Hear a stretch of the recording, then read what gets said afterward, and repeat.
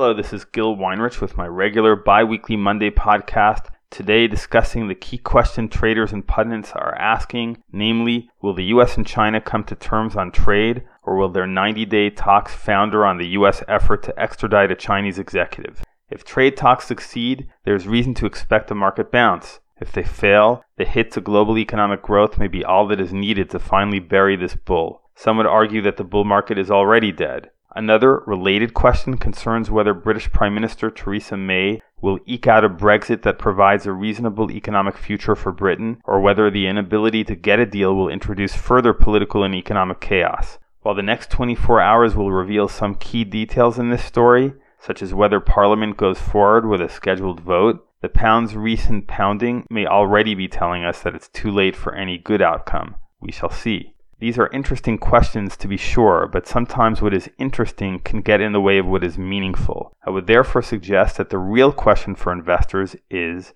have you positioned your portfolio for both profit and protection, no matter what's going on in the news?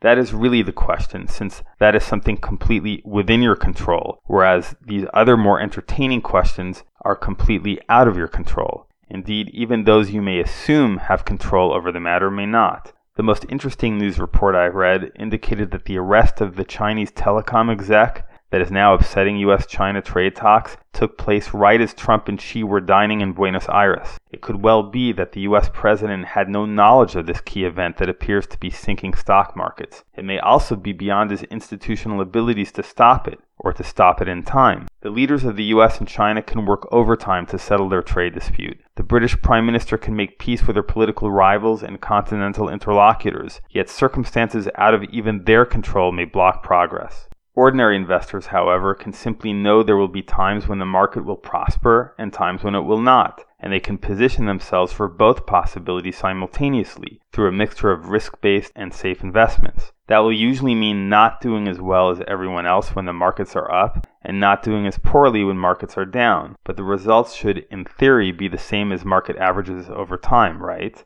Actually, performance should be better because investors who can sleep well at night can stick to a strategy. But investors worried about Trump, Xi, and Theresa May are apt to take actions that will impoverish their portfolios.